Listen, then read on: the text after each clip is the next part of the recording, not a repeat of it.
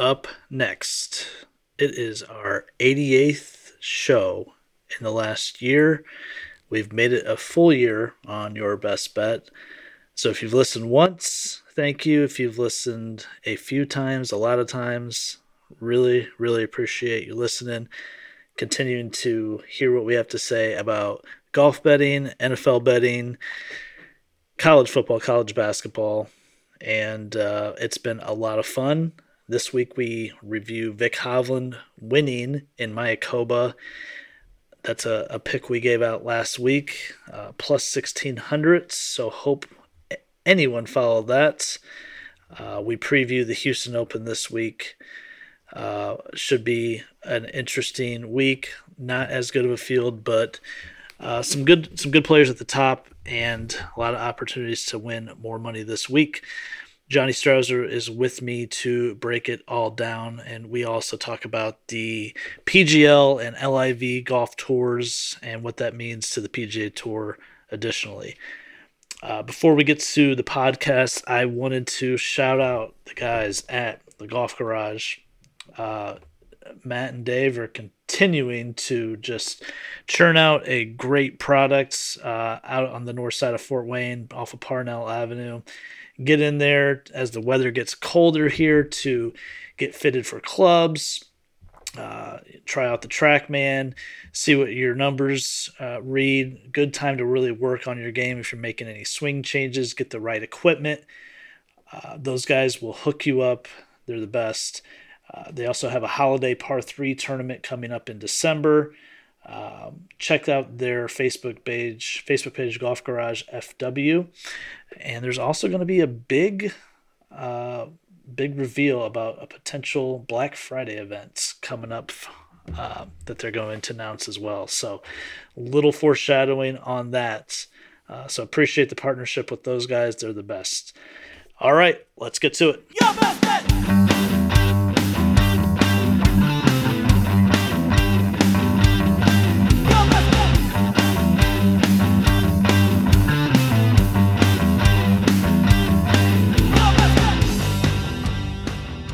Welcome to Your Best Bets.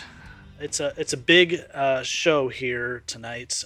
We are 1 year in to the podcast, 365 days from the very first podcast release on November 9th, 2020, which talked about the 2020 November Masters. So we are coming full circle. And very exciting to get this will be the 88th show in the books. So need to thank everyone that's been part of the podcast, including my guest tonight, Johnny Strouser. We are going to be reviewing the Worldwide Technology Championship at the Mayakoba, where Viktor Hovland won, and we'll talk a lot about that, and also preview the Hewlett-Packard Enterprise Houston Open. These sponsors are getting really long for me to talk about. Johnny, how are we tonight? We're great, and yeah, congrats for making it a full year on this. A lot of episodes, a lot of great content, and congrats to you on ending the 12-month calendar year here with a winner here, and we actually had a pretty good week collectively as a group. We did have a really good week, and it was exciting. And when we put out the picks on Wednesday, I think we're hopeful we can hit a few of these, and we hit a collective 8 out of 16. Now you cheated because you gave out 6 picks instead of 5, but that's okay because you hit so many. But yeah, collectively as a group, that's pretty good. And obviously we had Viktor Hovland winning at the number I gave was plus 1,600. I actually got him for plus 2,000, which was kind of cool because normally it gets worse. Zach hit Sergio for top 10 at plus 400, and then you just hit a slew of picks. You hit Abe Answer top 10 at plus 170, Jaco Neiman top 20 at plus 180, and then you hit head-to-heads on Neiman over Will Zalatoris, Henley over HV3, and Hovland over Justin Thomas. So you just cleaned up on the head-to-heads and a top 10 and a top 20. So we did really, really well. And I know you got Hovland's live, correct, after round one? I did. Yep. I think I got him because he was still sitting at about plus 1,600 there because he was a few shots back. So you had kind of talked me into, thinking that he could actually win this thing because, as I've stated before, it's hard for a PGA Tour guy to win back to back weeks. It's also hard for them to successfully defend their crown from last year. And I was not a big fan of him because he had won last year at Mayakoba, but I figured I might as well get him, throw a little bit on him, and turned out to actually, obviously really, really good. And I talked a little bit about this last week. There's been 4 fall events where I've bet the tournament runner up pre tournament. McNeely at the Fortnite where he came second. Wolf at the Shriners. Morikawa at the CJ Cup, and then in the last week, Pat Reed at the Butterfield Championship. So it's good to finally get a win. I was starting to just say I'm done, I'm retiring, but now I'm back. Thank you, Vic Hovland. Let's talk about Hovland. 3rd career tour win, and he is now number 10 in the world. I don't want to say he's been in the shadow of Morikawa the last year because Hovland really is a terrific player in his own right, and he's really become this super consistent guy that you can count on being in the top 25. I don't know if he should have won more than he has. It feels about appropriate. 3 wins and about 70-ish starts. Really terrific start to his career. Now I think we just want to see him take that next step and maybe win at tougher fields. But this was a good win this week at Mayakoba with a really strong field. Yeah, it was. It was a good win, and we do say that he kind of lives in the shadow of Morikawa because he's in that same PGA Tour graduating class. But I mean, that's not a bad thing. Is to say you're just a little bit behind him. I mean, you're talking a 2-time major champion and WGC winner. So I mean, that's tough to kind of come equal to. But yeah, 3 wins on tour already. He's just got a little bit more consistent with the short game. He's admitted his chipping is consistently off, but it's one of those things that I think he's smart enough to not necessarily turn that into a strength, but at least to turn it into something positive to where where it's not going to affect him that much. But yeah, this is one of those things. It's just another win, a win for him. It's another way to build confidence that he can play with these guys. And actually, this is probably the strongest field that he's won on. So, you just never know where that's going to take him. And he's got the game. I mean, that's been no doubt. He's a fun guy to bet because he'll make a billion birdies. He'll get off the grid a little bit and make his fair share of bogeys. But, he's an aggressive player.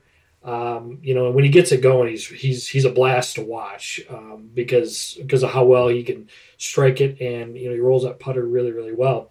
One thing of note that's interesting is that I wanted to talk about was how he normally he's got that kind of goofy, happy-go-lucky type attitude. I think that really plays an advantage to him.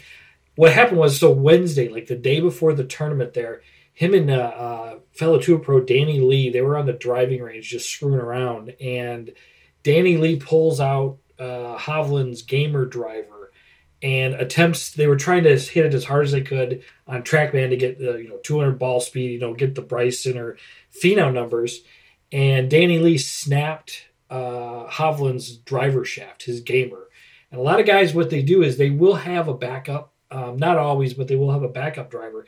And it is a backup for a reason because it feels a little bit different. These guys can tell, but broke his shaft, and so he basically the night before the tournament started, he was in a little bit of trouble there. Laughed it off and ended up borrowing. I can't remember whose driver it was, but basically it was the same specs.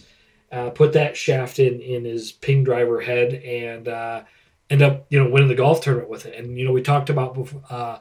Last Monday, before we did the show, that there was a premium on hitting the driver well, hitting it straight, keeping it in play because that's a fairly tight golf course, and he's using someone else's golf shaft. Luckily, it was pretty much the same thing, and end up winning the golf tournament. So kind of cool there, and to see the physical game match up with that serious type of, that killer mentality, but also he can kind of laugh things off and doesn't necessarily take things too seriously.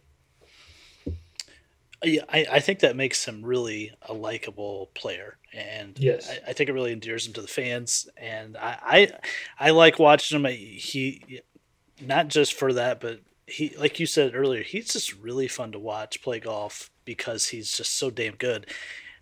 We mentioned this in March at the WGC at where the concession when The Morikawa concessions. won. Hovland made a gazillion birdies that week, and I think he just sometimes he makes too many mistakes Well, and he was actually like leading the event and made like triple on nine on, that's right. was it Saturday? He knocked it over the green and into the shit, and then he tried to play it out and That's right. made seven or something like that. And that just kind of threw him off for the rest of the nine. But yeah, he was going to win that event or have a good chance at it, anyways. Yes, and I think sometimes he makes too many mistakes and it negates the birdies. But this event really impressive to have that shaft change in the driver and still drive it as well as he did. A guy that really relies in his off the tee game at a place where if you're going to hit driver, you have to be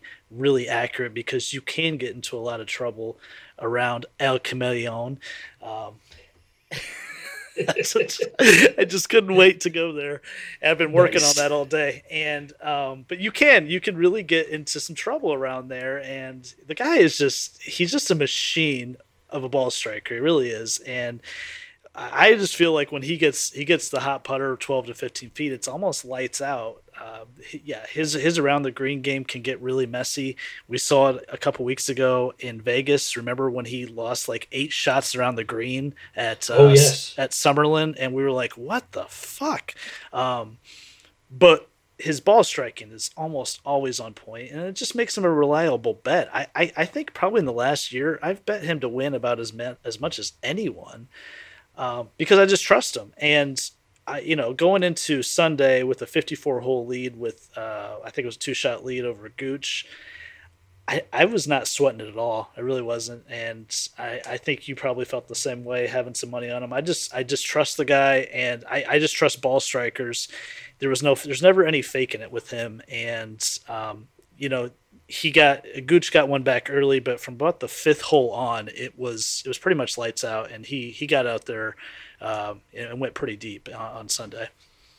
Yeah, he's clinical when he gets it going like that. And yeah, you're right. I mean, as far as trusting him, I mean, you even had Justin Thomas in the final group there. That obviously how good that guy is, but even then, spotting Thomas spotting him 3 strokes, there's going to have to be a pretty big collapse to for him to relinquish that against JT there.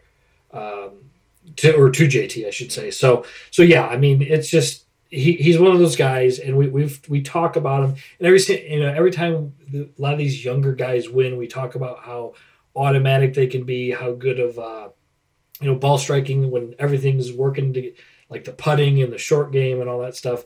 He's one of those guys that you could put in that basket of players that you just know can when they can kind of grab a hold of that lead there, that there's a pretty good chance that you could trust him coming in.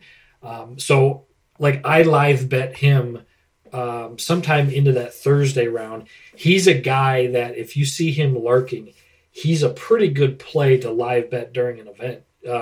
Just because if he gets it going, I mean, it could be lights out.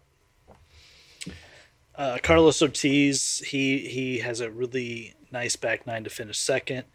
Um, JT was there on Sunday. Scheffler made a nice run. Let's talk about JT for a second. He starts the first 9 of the tournament. He's 3 over. He's dead last. His odds dropped to I think as low as plus 8,000. he makes an insane run over the next, I guess, 36, 45 holes, and he puts himself into a position on Sunday. Are we to a point where I don't want to say the last year's been a little bit disappointing from Thomas. He did get the huge win at the Players, but has not been the best golf for him overall for a little while here. Are we getting kind of the point where we need to see more from JT, or you know, a third place is kind of like, okay, cool. I think he's just in it for the trophies now. What's missing? Is it just the putter, or is there something more? Do you think? I think there's certainly something more, and I know the expectations and the resume, especially with this last year, doesn't fit. Because I mean, I think if you had to find the most Tiger-like player, the one that you'd kind of feel has the most killer instinct and the most intensity matched with the type of game, he's got to be up there in the handful of very very select group of guys there. So you this guy you expect should win 3-4 times a year at least, and then have be in some serious contention for some major championships. And with him only having the one at Quail Hollow at the PGA, is kind of perplexing and whatnot. It's watching him, especially over the last couple of years, because I think as a slight descent started in 2019 to 2020 to 2021 here. It just he it seems like he tries to be a little too perfect, a little, the swing's got to be perfectly on plane. It's got to be the perfect putting stroke.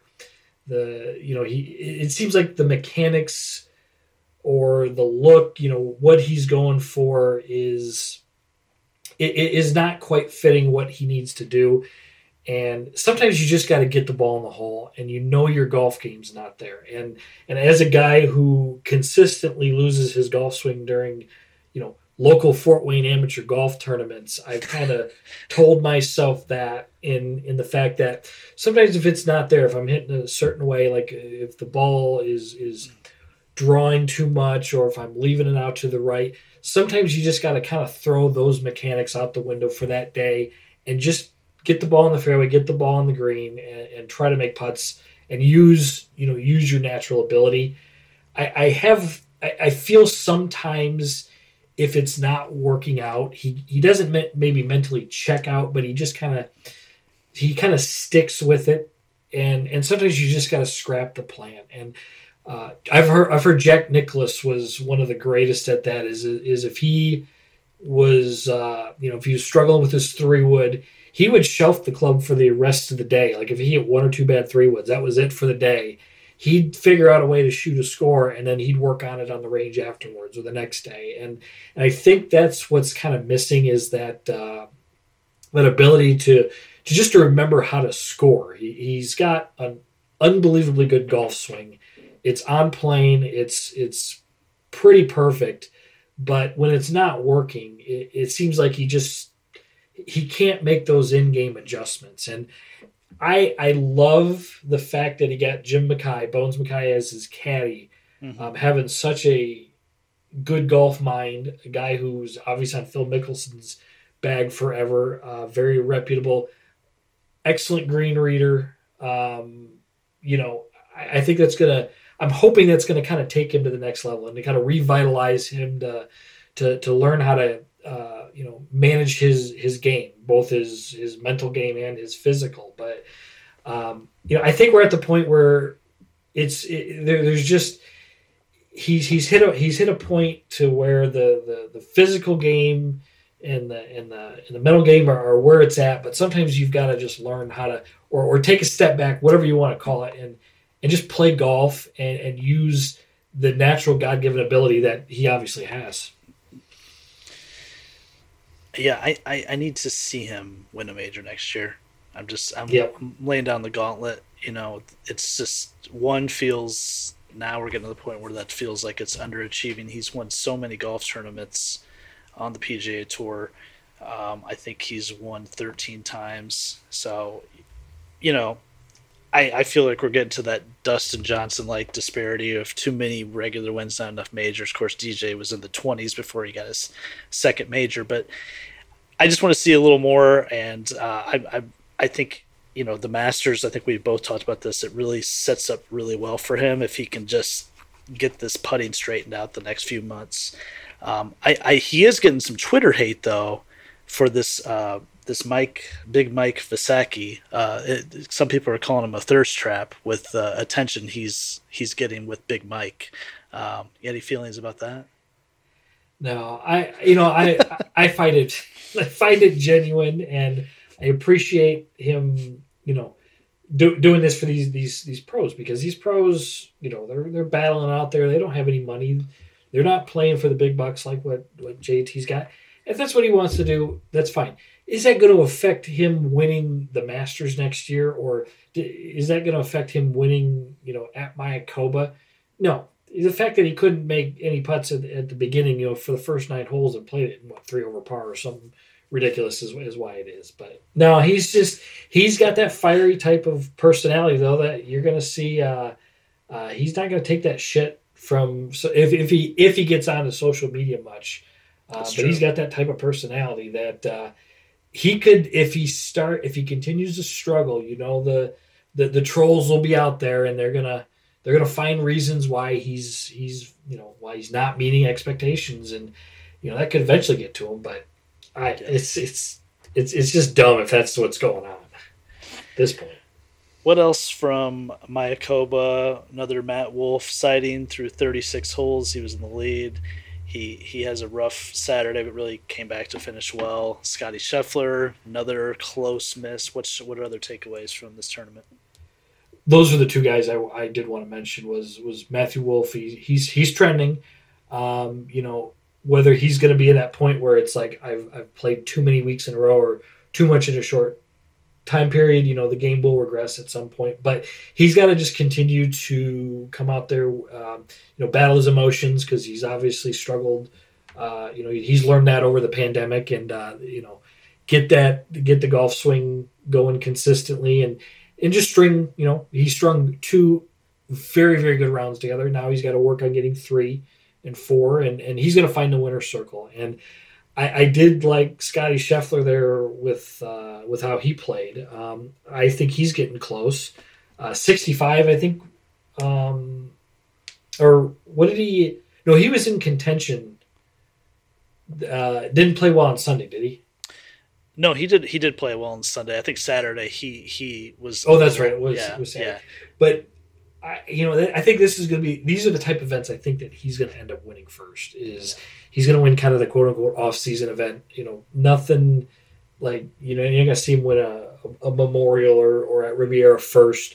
I mean, I expect him to win multiple times, but it's just stringing that together.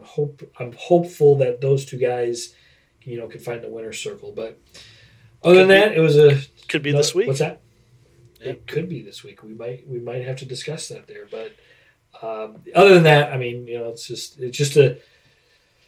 another event there. I don't think there was really anything other noteworthy, was there? No, I don't think so. Noteworthy 2 weeks ago, and then an update last week. We alluded to this talking about the course design in Mayakoba was our guy Greg Norman. Greg Norman making some news 2 weeks ago. He was named CEO of LIV, and I don't know if it's called LIV or LIV. We'll just call it LIV Golf Investments. It's a new entity that's running a new 10-event series on the Asian Tour, and it's going to debut in 2022. And Golf Saudi is involved in the new partnership between LIV and the Asian Tour. It's kind of vague. They issued a press release, and then Norman had a couple of interviews, but the whole thing is kind of vague. He says this is only beginning. Of course, Norman himself, he pushed for a World Golf Tour back in the 1990s when he was number 1 in the world, that was going to feature smaller fields and more lucrative purses. Hey, we have that now. It's called the World Golf Championships, by the way. him and Tim Fincham, the commissioner at that time, they didn't really see eye to eye on that, and but the PGA Tour did adopt the WGCs starting in '99. Um, if this is on the heels of course, the discussion last year with the Premier Golf League, which is a London-based and golf entity, and it was trying to attract, and still is trying to attract, top-level talent away from the PGA Tour. And from what I understand, their launch is not until 2023. And you can correct me if I'm wrong on that, but the other part of this is I know there's a lot of layers to this, but I'm setting it up here. The Sovereign Wealth Fund of Saudi Arabia is involved in this as well, and they have a total estimated assets of only $500 billion, and they are involved in this as well. What kind of money is that? Dirty money? Well, it's probably somewhat, I would guess. Of course, Golf Saudi's put on the Saudi International since 2019 on the Euro Tour. DJ is a two-time champion there. Huge appearance fees for these guys to show up over there. So, who's going to play in these tournaments? This 10-event series on the Asian Tour run by the LIV. I don't know, and maybe you have some thoughts there. Of course, they're trying to pull star power from the PGA Tour, the Euro Tour. I just don't know why someone would go do that if the money is still here on the PGA Tour, and the top players, again, playing 4 WGCs a year and are winning guaranteed money. Thoughts on this venture by Greg Norman, and I guess any other thoughts on the PGL, and I think there's one more, isn't there? SGL. Or am I making that one up? That's the Saudi Golf League. That's what we. Okay. That's I think it's part of the LIV. Okay. I think. Okay. Is what it is. So okay, why are we bringing this up? This is really interesting, and we're going to have more updates as we know more. It's just extremely vague, but the fact that they've got Greg Norman basically running this thing is made it, relevant Hilarious. At this point to at least discuss. So. Yeah, so back in '94, Greg Norman wanted to launch the World Tour.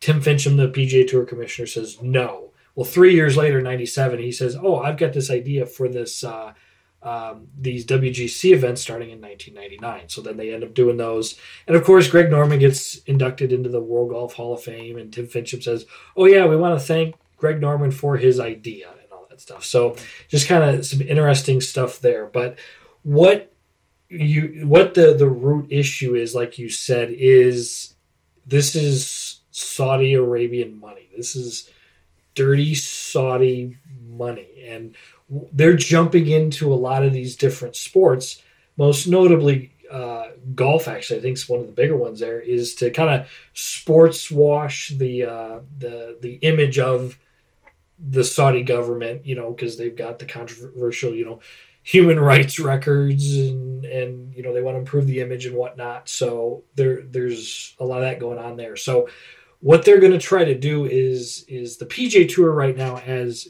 it is, and even now the Euro Tour, because it's part in conjunction with the PGA Tour, they cannot pay an appearance fee to any player. So they can't pay, the PGA Tour can't pay Tiger Woods $1 million to play in the event.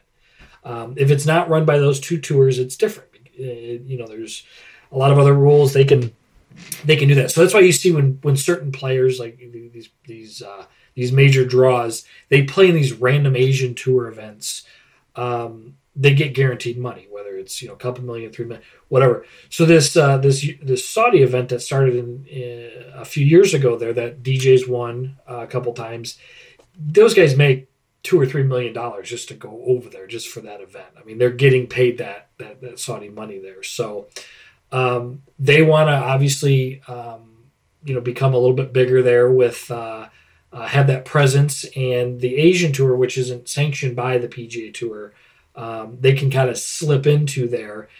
And for the rules for a PGA Tour member is if they want to play in a non-PGA or European Tour sanctioned event, they have to have written permission from the PGA Tour.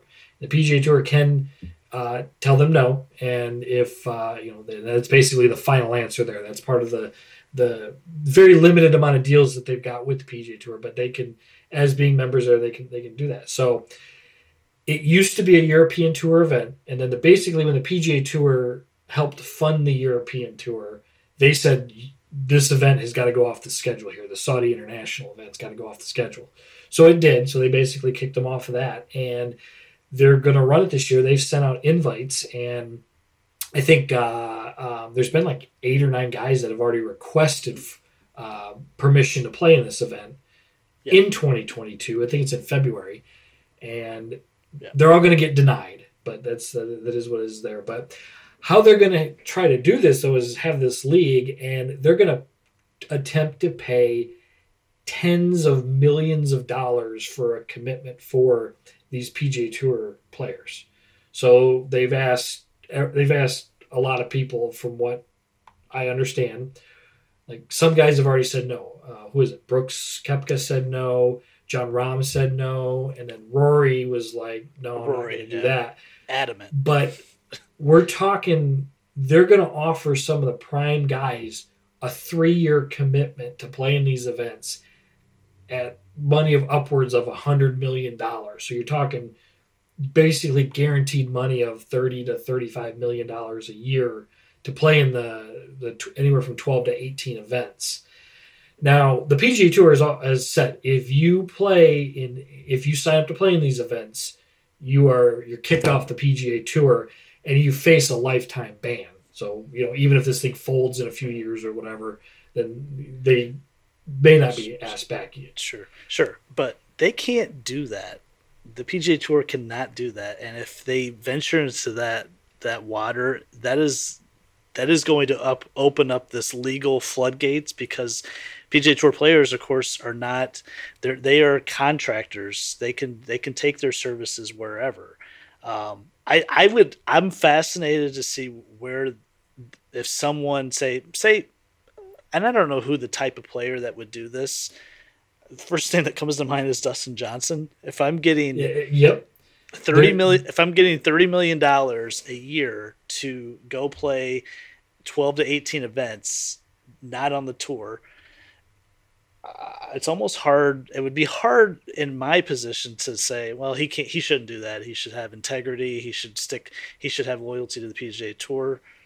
What else does DJ have to accomplish besides winning majors? Probably not much on the PGA Tour. He's won 4 times, and he's got his green jacket. He's got his U.S. Open title, and technically, the 4 majors, they're not run by the PGA Tour. The PGA Tour major is the quote unquote major is the Players Championship. So in theory, he could come back to the Masters every year.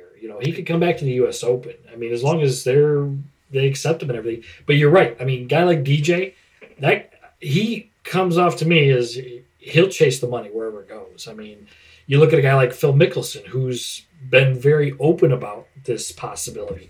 There's no doubt in my mind that if the contract offer for him was fair, that he's going to jump ship. I mean, he's over 50 years old anyways, so it's not like it's not like he's going to be on the PGA Tour much longer anyways. But you might as well make $150 million over the next 3 to 5 years.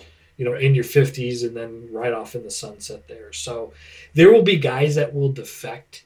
But what the problem is, though, is when this stuff happens, this monumental of a decision happens, it doesn't have to be in golf. You can pick anything. It doesn't have to be sports. When this controversial thing happens, when this large of a thing happens, everybody talks about it. But when it comes to putting your name, signing your name on the dotted line, who's going to do it?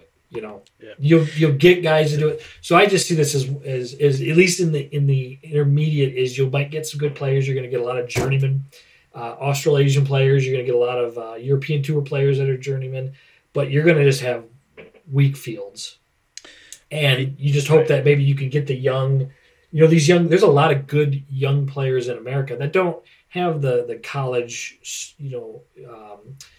the college, success and everything like that, but they come to be really good players.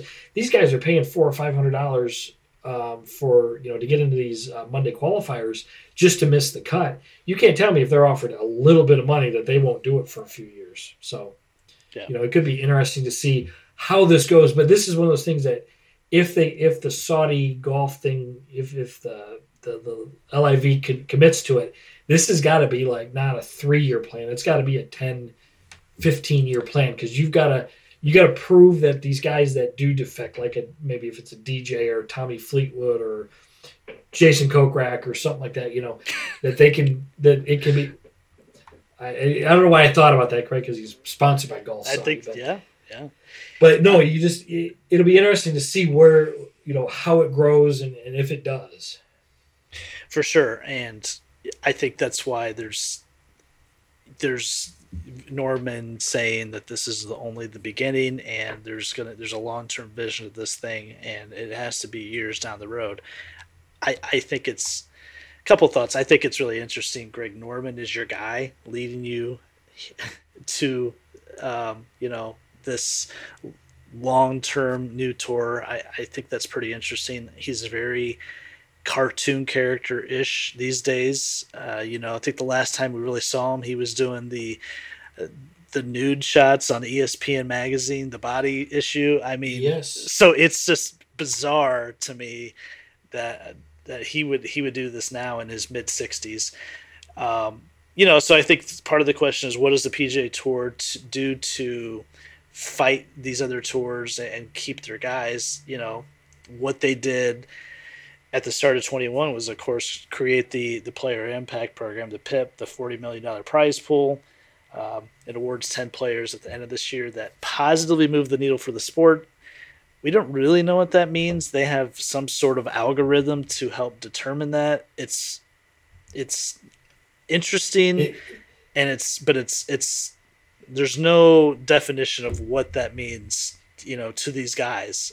Is it Bryson and Brooks because of all the demand they've created for the game this year? I don't know. I have no idea. Well, they don't, and they're not going to say who wins. And I've heard that, yeah, and who knows who even knows what they know, but I've heard Tiger Woods is going to be the $8 million is to the most talked about player and whatnot.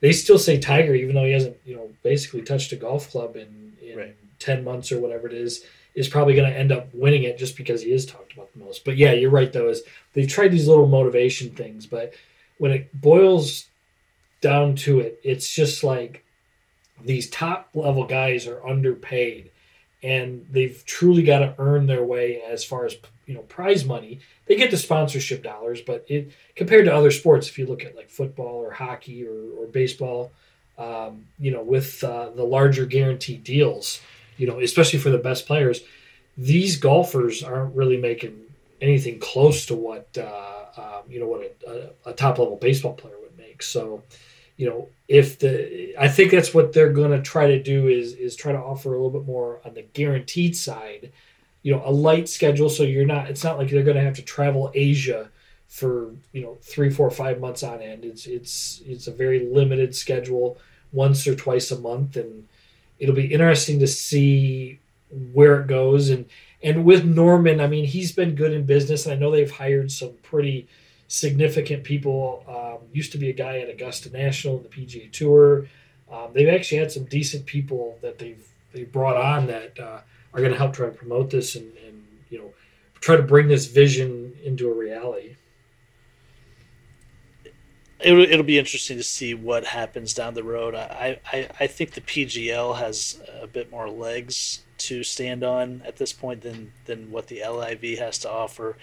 But we don't know the long-term plan. We just know the short-term 2022 plan, and we'll see what happens. We'll see if any of these tours get off the ground and really rival the PGA Tour down the road. For now, let's talk about the Hewlett-Packard Enterprise Houston Open. I can't wait. We only have this week and the RSM Classic as full field tournaments the rest of this season. We, of course, have the Hero World Challenge in early December. I'm not sure if we'll talk about that one. Before the 2022 season launches, the calendar year launches in Hawaii. So we got 2 chances at a full field winner.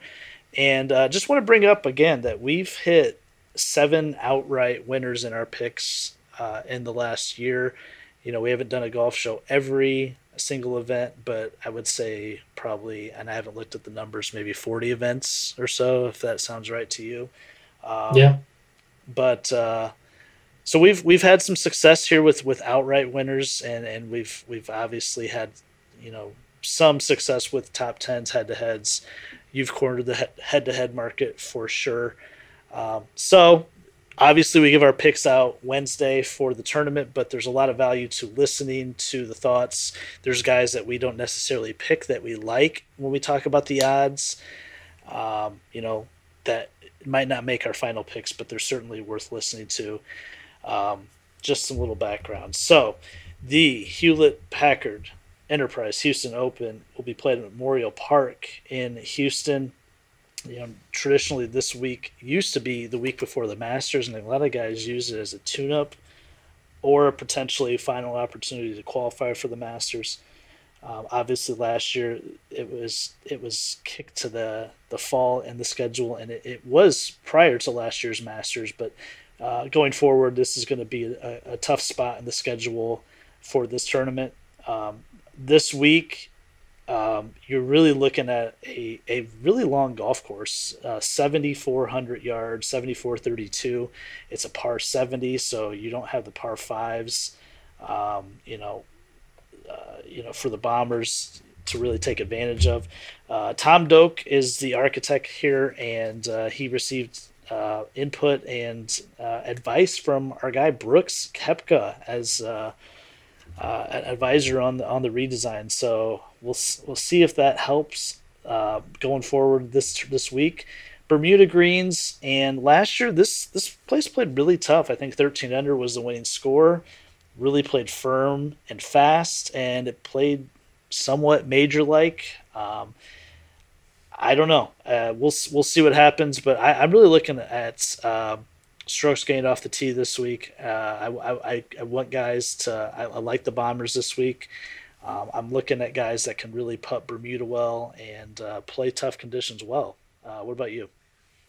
Yeah, pretty much the same. It is 7,400, which is long, but with it playing firm and fast, it will play shorter. So you don't have to be the longest on tour to succeed here, but it's certainly going to help because last year they had a lot of wind, and that is that's usually the great equalizer as far as a low score versus something closer to par there. And I would expect it to be very similar this year because it's Texas and that's what it does is the wind just blows. So, these are big greens. They're really fast greens. So you got to have good putters. So I want good putters, as opposed to last week with the Paspalum greens, you could kind of get away with it. Good Bermuda green putters are going to end up having a lot of success here, at least what I think. I agree completely.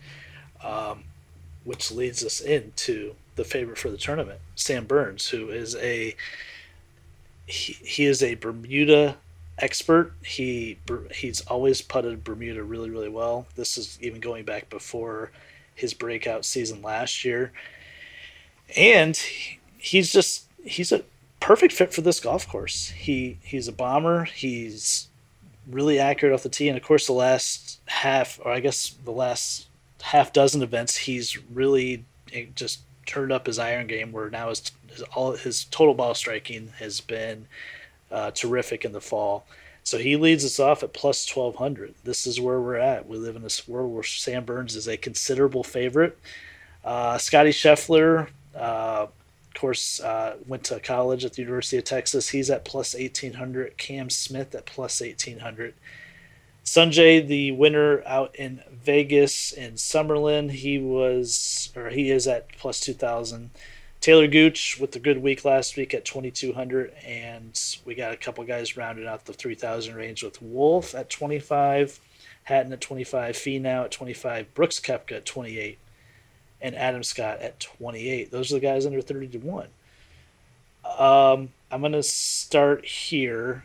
Is Sam Burns anywhere on your radar this week with his Bermuda prowess and his recent form? Yes, he is.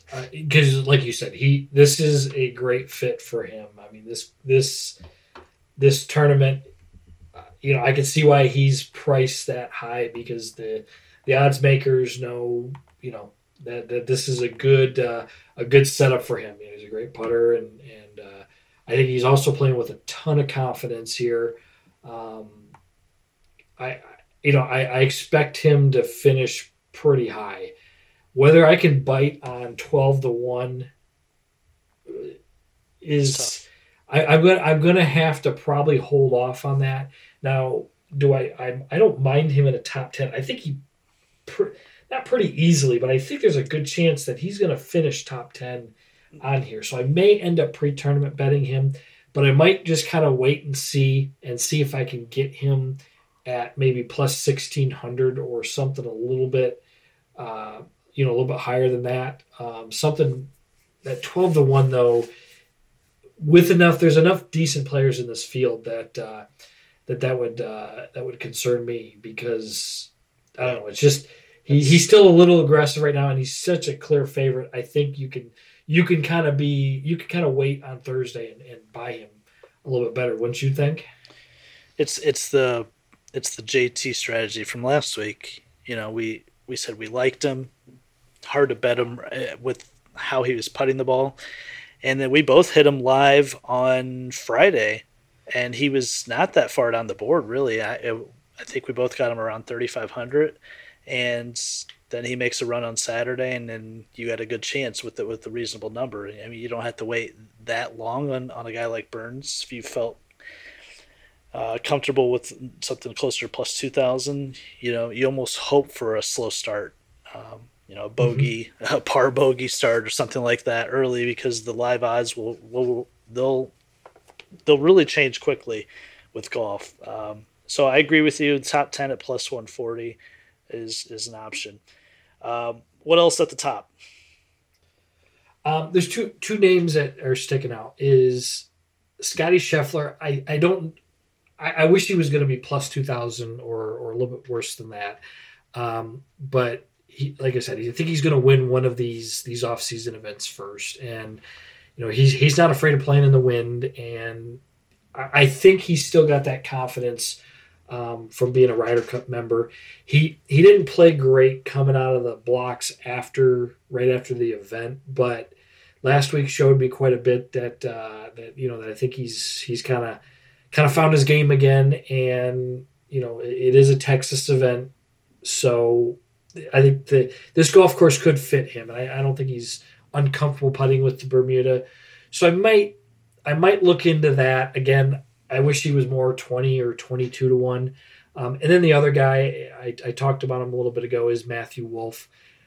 He's trending and he's putting rounds together, and him shooting what 61, 64 or 5 or whatever it was. That's hard to do, is to post two really really good numbers together, and he did that. Faltered badly on Saturday, but it's part of the process. Um, he's getting his mental game back. The physical game is going to follow.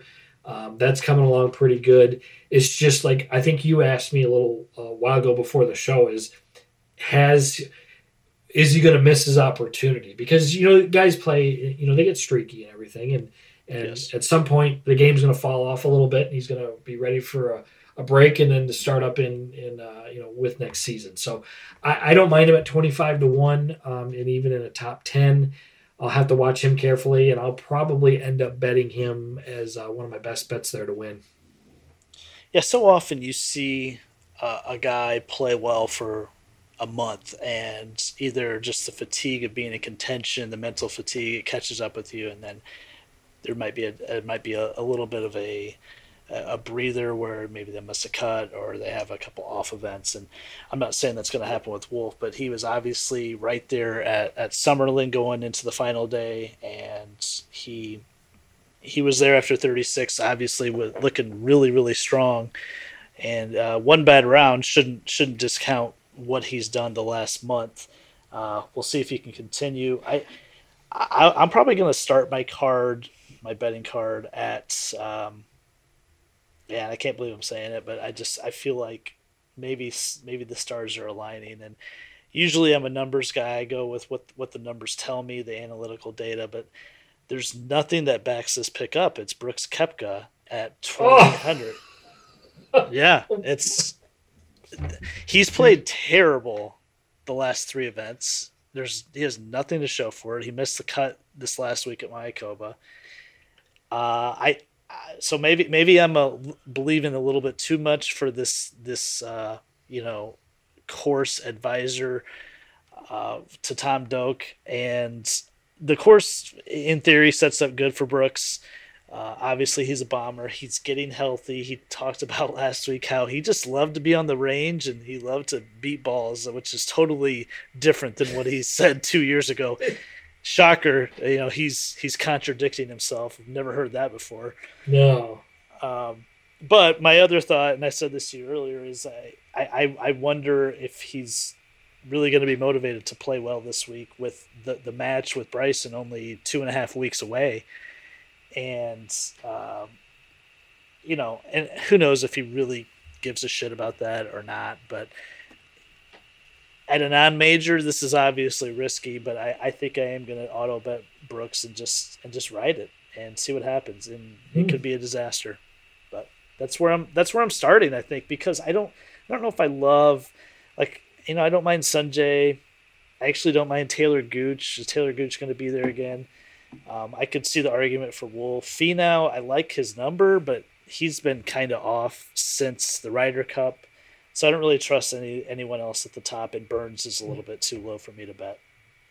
Taylor Gooch is the fifth favorite here. 22-1. Taylor Gooch. Shocking. It's just shocking. It's just wild.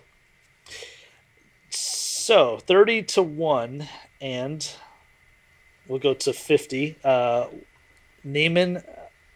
Joaquin Neiman at plus 3,000. Aaron Wise at plus 3,000. Ortiz, who's the defending champ and the runner-up from last week, plus 3,500.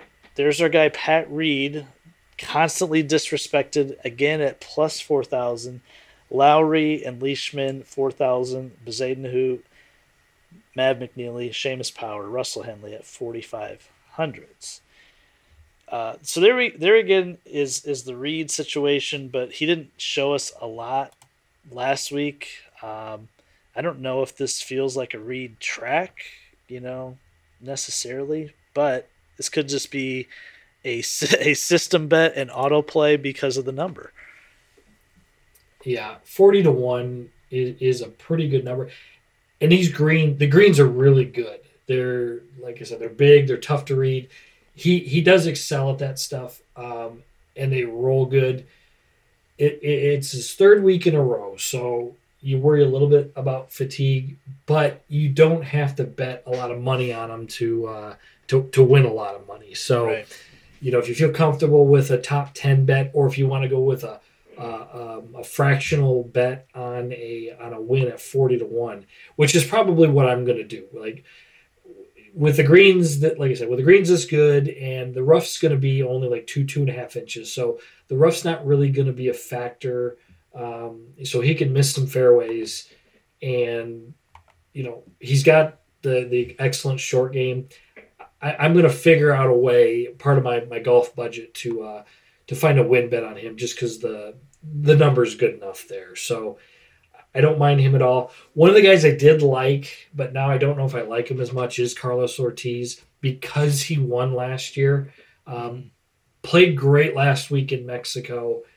I expect him to play very, very well this week. He's another guy I'm going to try to figure out what I feel comfortable with. It may not be a top 5 bet, may not be a win bet, but I could easily see him riding that out, the good play out, and then finishing top 10. But I feel less comfortable about him winning back-to-back than I would say Viktor Hovland, and I really didn't like him pre-tournament either. So he's a guy I'll keep an eye on, because if he continues to play well, I might live bet him, because he's going to have those good vibes from last year. But those are the two guys. Another one that's kind of going to be an interesting one for me is Mark Leishman. Not much of a track record here, but he can get away with if he's not hitting his driver very straight. He is a really good wind player.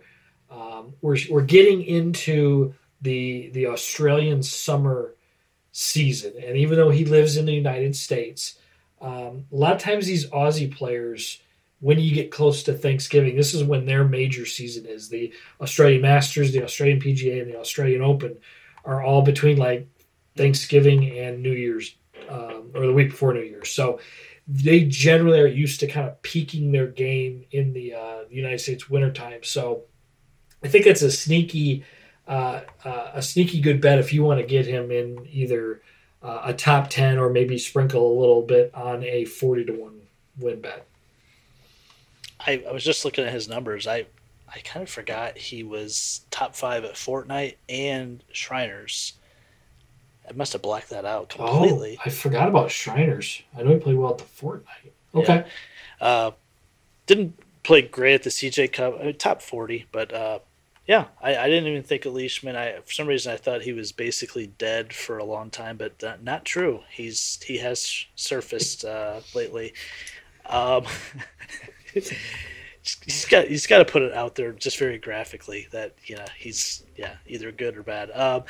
I no shock to anyone that listens regularly. I'm going Aaron Wise on this in this range. I trust that it's going to happen. He's finished the top 25 6 straight tournaments, going back to the playoff events, and the last 3 specifically top 15s. He's gaining a significant amount off the tee. He gained almost 3 at Sanderson Farms, a shot and a half at Shriners. His putting, notoriously really, really poor. He's sticking with that goofy. He's sticking with that goofy putter though, which is a good sign. Yes. I mean, that's a really good sign. He did pick up shots putting at the Shriners and CJ Cup. No data from last week because why would we have shot tracker at a PGA Tour event in Mayakoba? That's too hard to ask. No, so I think his game all around has just been complete. In fact, positives in every area at Shriners and CJ Cup. And I just think his recent form's good. The setup of the golf course is good for him as well. He can really bomb it off the tee. So I'm going to trust the broomstick. Plus 3,000 to win, plus 550 for a top 5. I'll probably be in on both of those. As far as the rest of the guys in this range, I'm going to take a break from Russell Henley. And I still think one of the most consistent bets in golf is Mav McNeely top 20. He did it again last week, had a great final round, and you can get Mav at top 20 at plus 175. I like that. If you're interested. 5,000 and above, Mac Hughes, Cam Tringali, he really dropped from last week. Max at a plus 5,000 number is pretty interesting. Kokrak, Harold Varner, Lonzo Griffin at plus 6,000, EVR at 6,000, Poulter, and Charlie Hoffman at 6,500. Man, I was looking at Poulter on Twitter today. He showed that clip from 2 years ago when he made that putt on the 72nd hole to force a playoff with Bo Hostler, and Hostler never to be seen again after that when Poulter did that to him. But Poulter going up at 6,500. What about Max at 5,000? I don't hate it. He's not he didn't grow up on Bermuda greens. He's a Poana guy, but I mean, good player though. I mean, obviously we've talked about him quite a bit, and he's already won this season here at the Fortnite. I mean, 50-1's. He's getting into that kind of auto bet territory there, and he's had some weeks off. I kind of really like him there. Can I ask why is he below Christian Bezaden, Matt McNeely? No idea, and it's just that makes me wonder. I might actually, when this finishes, I might have to bet him before they realize that they got Max home at 50-1. I mean, I don't know. I mean, if you just talk about the wins, he's won 3 times since middle of 2019. I mean, yeah, that's something. I think that feels like that feels like an error to me there. But yeah, I'd like him a lot at that number. And then because what did we get him at Riviera? Wasn't he 55 or 6,500 or something like that? 7,000. 7,000. So I mean, we're getting into that Yeah. territory there. And I think when a guy as talented as Max, who's he's a now proven PGA Tour winner, he gets to those certain numbers like Pat Reed or like some of these guys, they get to where you got to figure them into your betting budget for the week there. So I like that 50-1 on Max. And if you don't like him as a win, I think he could definitely be looking at a top 10, top 20. Cam Tringali, finally they've got him priced correctly. I don't mind him at 50-1. Not that he's going to win. I'm not going to bet him to win because he's simply not going to win. But I think he's finally, because he usually sits there at like 25 or 30, and it's like, that doesn't really make any sense. The one guy in this group, though, that I do like is Mac Hughes. Mackenzie Hughes played good last year here. Good ball striker. Zozo Championship was one of his last events, and I think he finished top 5 at that event there. So, plus 800 as a top 5, plus 350 as a top 10. I'll be betting him in some capacity. I don't love him to win this week. If I'm picking somebody out of this group to win, it's going to be Max. But I don't mind, Mac Hughes playing well and looking at a top 10 or top 20. I was going to talk about Max real quick, and just to add on what you said, his record this year is really crazy because he hadn't had a top 5 since, or I'm sorry, a top 10 since May when he won at Fortnite. He's almost one of these guys that's win or bust. I mean, he's had a lot of rough finishes in between the May finish and the win in September. So I almost feel like win betting him is the best way to go because he pops and wins or he doesn't play that well. That is true. I got to look at Kokrak. I got to see. I know he hasn't done a lot after his second victory of last season when he won at Colonial, when he beat Spieth head to head. It just feels like he would profile really well for this course. Good putter, yeah. Yeah, good, long off the tee. He missed. He's only played twice in the fall though. He missed a cut at Shriners and didn't play well at the CJ Cup, but he finished 10th at the Tour Championship before that. I think that's a pretty interesting number for a guy that won twice last year. You price him the same number as Harold Varner III. Again, some of the numbers they're just hard to understand this week. It seems like you got guys that are proven that have won recently versus guys that have never won and they're the same. It's if you're talking about finishing position, it's a different argument. But to win the tournament, then we're talking a completely different argument. 75 to 1 and above, Johnny. Anyone that you like? I know who you're going to go first round leader. There's 2 guys. It's Sebastian Munoz and Scott Stallings. Those are generally my my like almost auto bets. Auto. Yeah. I'm done with Stallings though. I'm done. I'm off the Stallings bandwagon. He's done. Do I got to talk about Mito because he's at 80-1? Yeah. I don't like how he's been playing. I think he's just he's in that like we talked about that little lull of not playing that great because he grinded through the Korn Ferry finals and all that stuff, and I think it's just kind of one of those things where the game's not quite there. Although he's got at 80-1 though, I mean I think he's gonna win at some point during this season, whether it's this fall or most likely spring or summer or something like that. I think he's got a very good chance at winning. I always come back to Johnny Vegas because I like how well he hits the ball. I don't his good putting weeks, which he has from time to time. his good putting weeks come so random though that he's really hard to gauge. He doesn't really play into having a good week. It's just kind of Johnny Vegas just kind of plods along and then makes everything for an entire week and plays well. But He went to actually caught school in my eye. Texas. Yeah, he caught my Went eye to too. school in Texas. It's almost one of those things that I've seen his name enough. He's down there in the odds at 80-1.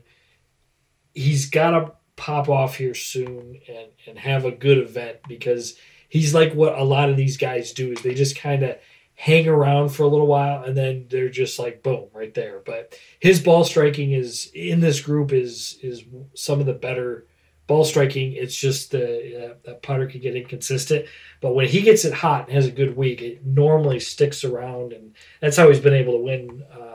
One or has he won 2 events? He's won at least one. But that's how he's won in the past is this that random streaky week. So have a good feeling about Johnny Vegas this week. And even if you're not comfortable with him winning, I mean, you could get some good value in a top finish. This is the range that I like to look at: the top 10, top 20, top 10 for Vegas plus 500. On the surface, I feel like this is a good course for someone like Gary Woodland. He's just been bad though. Terrible. For a while. Yeah, I don't know what. I know he had some injuries. Then he lost a bunch of weight, and now he just seems like he's searching for his game. Cam Davis, I like him as a young player. He's lost a little bit of the mojo that he had in the middle of the summer when he won in Detroit. He's 100-1. Jason Day, former number one player in the world, is at 100-1 to win. What has he been up to? Do we know? Has he done anything? I gotta admit, I didn't look at this. I'm trying to pull it up now, but I don't think. I mean, he for a couple of years was the best putter in the world. I know his putting really was a struggle last year. Yeah, looking at the numbers, he hasn't played well. He finished top 10 at Travelers in June. That's his last top 10. So I don't think Day can be an option. I don't love the normally I love the bottom down here, but it's tough to find some guys this week. Ryan Palmer, 130-1, but what state are we playing in? Texas. We're playing in Texas. It's like everything is synergizing together for Ryan Palmer this week. No, I'm not on Ryan Palmer. Luke List, 150-1, bomber, but he's not going to be able to putt these greens whatsoever this week. Martin Laird played last week. He's at 150-1. Now's the point where I'm just throwing shit out there. Keith Mitchell should play well this week. I might talk myself into Keith Mitchell. He had that amazing run at the CJ Cup. Finished pretty well, I think top 5 still, and he is an absolute bomber off the tee, and he putts Bermuda greens crazy good. You never know what you're going to get with his irons, but I might be on Mitchell as a long shot and maybe a first round leader, plus 1,200 at a top 10. That's probably as deep as I'll go this week, I would assume. You? I do like Mitchell, and it just kills me that he's 150-1 to win because of how good that he is. So I know. You've got to. I think you could find a way to bet him top 30, top 40. Some of these apps have. So I have a hard time that I'm going to stay away from him. You're right though. This is a little thin here with with names. I mean, I don't get a good feeling about much of any of these guys. You look at Francesco Molinari, 180-1. Oh my god! He actually looked like he rose from the dead briefly. He got to like 4 or 5 under in Mexico, and then bogeyed like 4 or 5 of his last 7 holes to probably missed the cut or something like that. But I think he's done. I think he's done. Huh? I think he's done. You're calling him done? I think he's done. Yes, I think he had his run, and he's never coming back. I think he's done. Won his Open Championship, and he's just going to ride off in the And sunset. and Is then Tiger took his soul at the 2019 Masters, that and it's been over. is that is true. That 9-iron he hit in the water there. Mm. That probably was it. That was it. Yep. Yep. Looking down the list here, I don't. I mean, I like. There's always a weird guy who I see on this list, and I hate that he plays in these events. Is Tyler McCumber? This guy, like, I know he just shows up. He's terrible, and then he'll finish like 30th or something like that. Well, it's just like it was Genesis. He was in the final group out when Max won. I mean, he was like right there. Maybe it was Saturday. He was in the final group, but he was right there in a huge tournament. Yeah, 400-1. But yeah, he does this like once every 6 months where he's just like, oh, Tyler McCumber's on the leaderboard. What the fuck? Yeah, he'll make a cut, and he's not very good. I mean, he's not. He's not, and it's just like it's just one of those times. One of those times I'm accidentally going to bet him. Like I'm going to click on the button, on the app and bet him in some capacity, and it's just like, oh, he's going to win me money. I still have never bet him. I've never bet Tyler McCumber before in my life, proudly, but. You never know. Could be the first. It's the people listening, like we're talking about. Don't fucking bet Tyler McCumber. They want that bomb, They want the bomb. There's a bomb right there. There's a bomb. Well, at that number, you're talking a top 40 from McCumbers at plus 400. I mean, it's almost kind of worth it. Maybe if you think the guys can make the cut, they're not bad bets because. They just they have a good Saturday or a good Sunday, like they're just out there playing third group off or something like that and shoot 63 and then finish 38th place or something like that, and then you somehow sneak in there in the money. So that's how I actually do bet guys down the board like that, like top 40. I just look at them and say, can they make the cut? Absolutely. A lot of these guys like Jimmy Walker and Chesson Hadley and Kramer Hickok, and these guys aren't going to make the cut. But the closest guy I have to one of those guys, you won't be surprised because I've talked about him on here. I've bet him in the past. Trey Mullinax. Because I think he's got game. I really do. He finished top 5 at Sanderson a couple weeks ago. He can mash it off the tee. I think he's got real talent. And top 40 for Trey Mullinax is at plus 275. I'm going to do it. Yeah, I'm going to do it because it's just kind of goofy. I mean, you're telling me he's at 300-1 versus a guy like, I don't know, Tom Hoagie at 150-1. Does Tom Hoagie have twice as good a shot at winning as Trey Mullinax? No, I don't think so. No, absolutely not. So I just look for the guys that I feel like are slightly mispriced, even a little bit.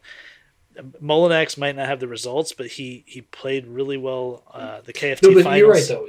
The game. I mean, you just got to look at and that's why I'm sure people tune into listening to us because we'll generally follow golf more as in a degenerate way here where we see these guys play and we kind of know and you read Twitter and you hear about how these good players are, and he is one of them. I mean, and that's pretty good value there. I mean, you're not usually going to hit that bet, but when you do, it's going to be pretty nice for sure.